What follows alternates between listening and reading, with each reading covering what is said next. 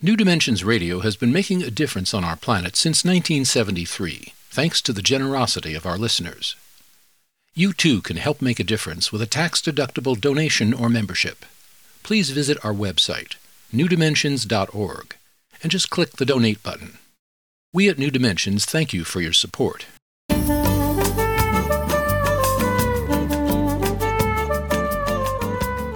Hello, I'm Michael Toms. Welcome to New Dimensions Cafe. Today I'm hosting Jacques Vallee. Jacques is the co-author with Chris Aubeck of Wonders in the Sky, Unexplained Aerial Objects from Antiquity to Modern Times. Jacques, welcome to the New Dimensions Cafe. Thank you. I'm glad to be here. Jacques, as someone who's traveled the world, familiar with other cultures, and been doing the work you've been doing for, more than 4 decades, I'm wondering how you see the ever-changing, ever-morphing worldscape from your perspective in this moment in time. What do you see? You mean culturally, the world apart from this phenomena? Yes. I'm an optimist. I'm also a scientist, so I see a lot of wonderful technology being developed. I love what's happening to the development of the internet and the connection of more and more people around the world. I think that's having a profound impact.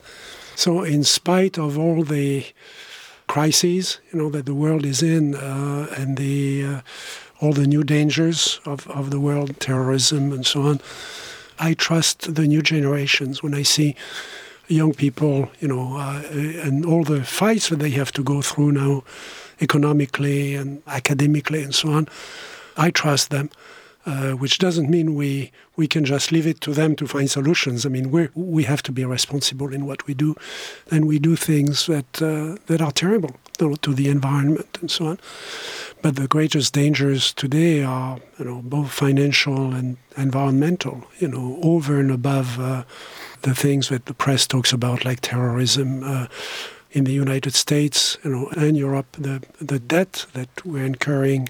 Speaking as an investor, I invest in high technology for my profession in venture capital.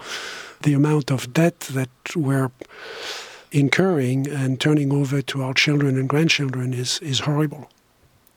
You're an astrophysicist, and I'm wondering, here we are in the last quarter of 2010, and just recently we've discovered parallel Earth. We discovered in another galaxy. It's in our galaxy. And those are relatively close to us. Yes. Not in a parallel universe, but they are planets similar.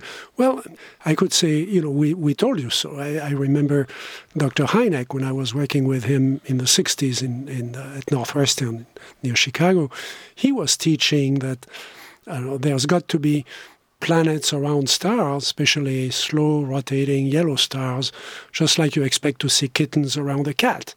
There were a number of astronomers who disagreed with that, who said that the Earth is completely unique, that our life is completely unique. I think increasingly we see that life has to exist throughout the universe. Whether or not it's similar to us is another question. Now we found there's water on the moon.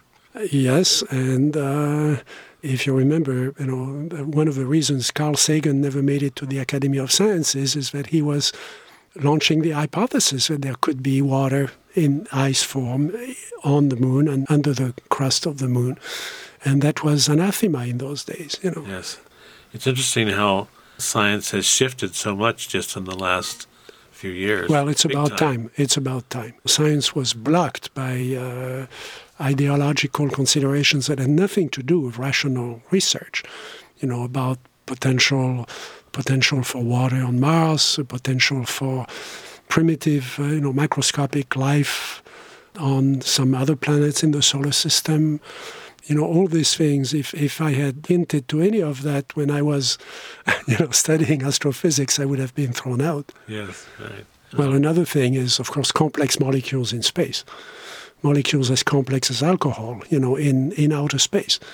And also the ability of some forms of life to survive without oxygen and without light, which should be a major concern for the space probes that we're launching to other planets, because we must be taking some microscopic forms of life that could evolve on these other planets and maybe destroy whatever primitive form of life there is. So lots of these questions are very profound, very interesting. Yes. What about dark matter? We still don't understand what dark matter is. Well, I'm not practicing science anymore. I'm financing things that result from science. But I subscribe to these magazines, so it seems that every week we've now discovered a new explanation for the expansion of the universe or new forms of matter and so on. And I think we have to let that settle a little bit and let people work through.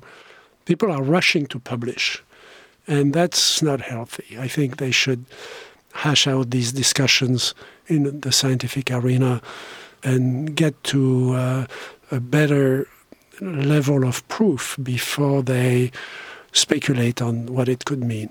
I think if there is one lesson from cosmology, is that the universe is much more complex than we certainly thought it was. Through the Hubble telescope now we've discovered that there is no end, that the universe is continuing to expand.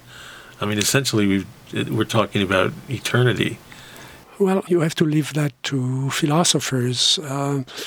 We've always assumed that the universe was infinite, and that time was infinite, which may be a problem. I didn't pursue a career in physics after my Ph.D. is that there are a number of things that never made sense to me. Time is one of them, the way we teach about time. We teach it from a mathematical point of view, which is perfectly legitimate. We say, treat time as just another dimension. But then they tell us it can only go one way. It cannot go the other way. Well, what kind of a dimension is that? And is time an entity that is much more complex than we thought it was? Can we go back in time? Does time have dimensions? Why have dimensions in the first place? Dimensions are very convenient for engineers, but in cosmology, as you know, there are theories about an 11-dimension universe.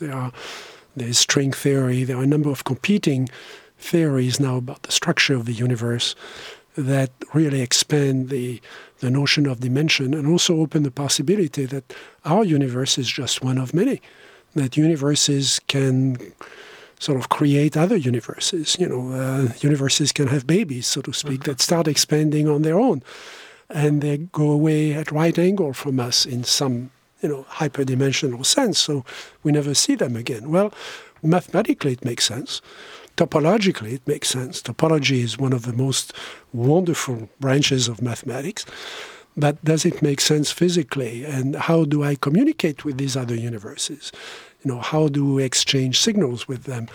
Some of these things are going to have impact on technology at some point. So it's really fascinating to follow it, but I'm just a spectator here, like most of us.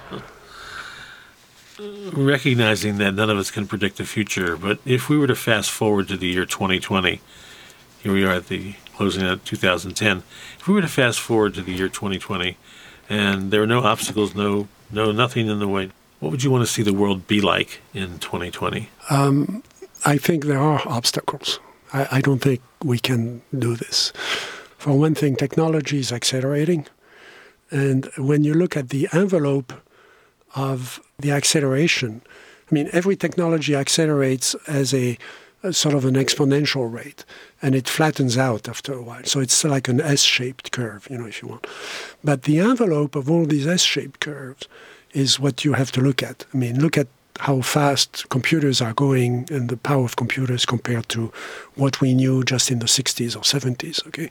So the Apollo capsule, how much computing power there was, and your smartphone, has many orders of magnitude more power than what was in that spacecraft. That envelope goes vertical at some point. And it's a hyperbola, it's not an exponential. And there is no way to slow it down. So I think we are going towards a singularity or a discontinuity. And it's probably not before 2020, maybe, 2030 or somewhere around there. But something has to change.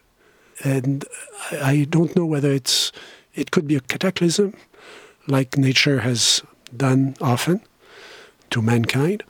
It could be a transformation of life itself. It could be a form of artificial life, as some scientists are now arguing, that we invent a new form of intelligence, a new form of... I don't understand that. It's again, a legitimate theory. I don't understand it because we know so little. I mean, you're in a better place than me to say that, but we know so little about consciousness. You've interviewed all these people talking about consciousness.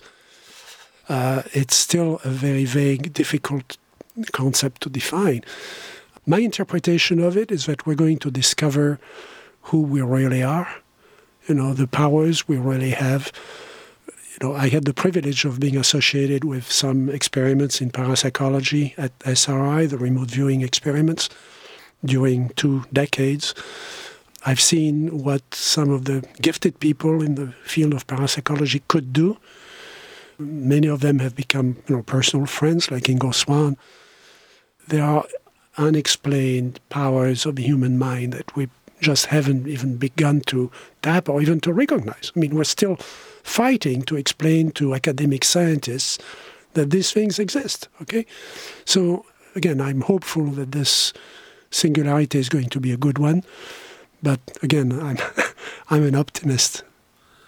If there were one thing you could leave our listeners with, Jacques, what would that one thing be?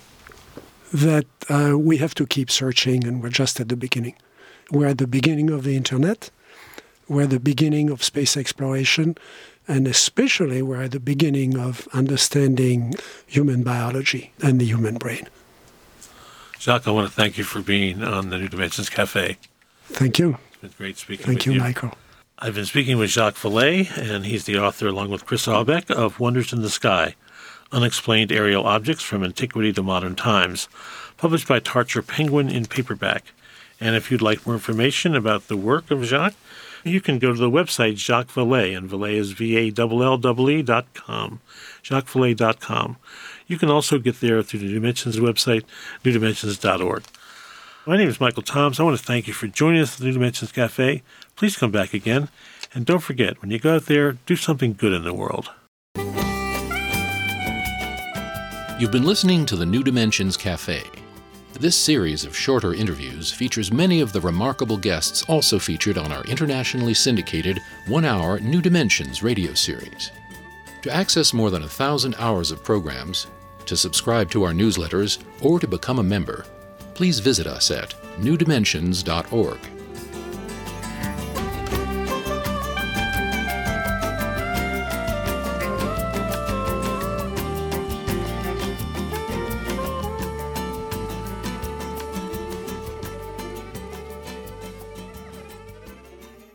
New Dimensions Radio has been making a difference on our planet since 1973, thanks to the generosity of our listeners. You too can help make a difference with a tax-deductible donation or membership. Please visit our website, newdimensions.org, and just click the Donate button. We at New Dimensions thank you for your support.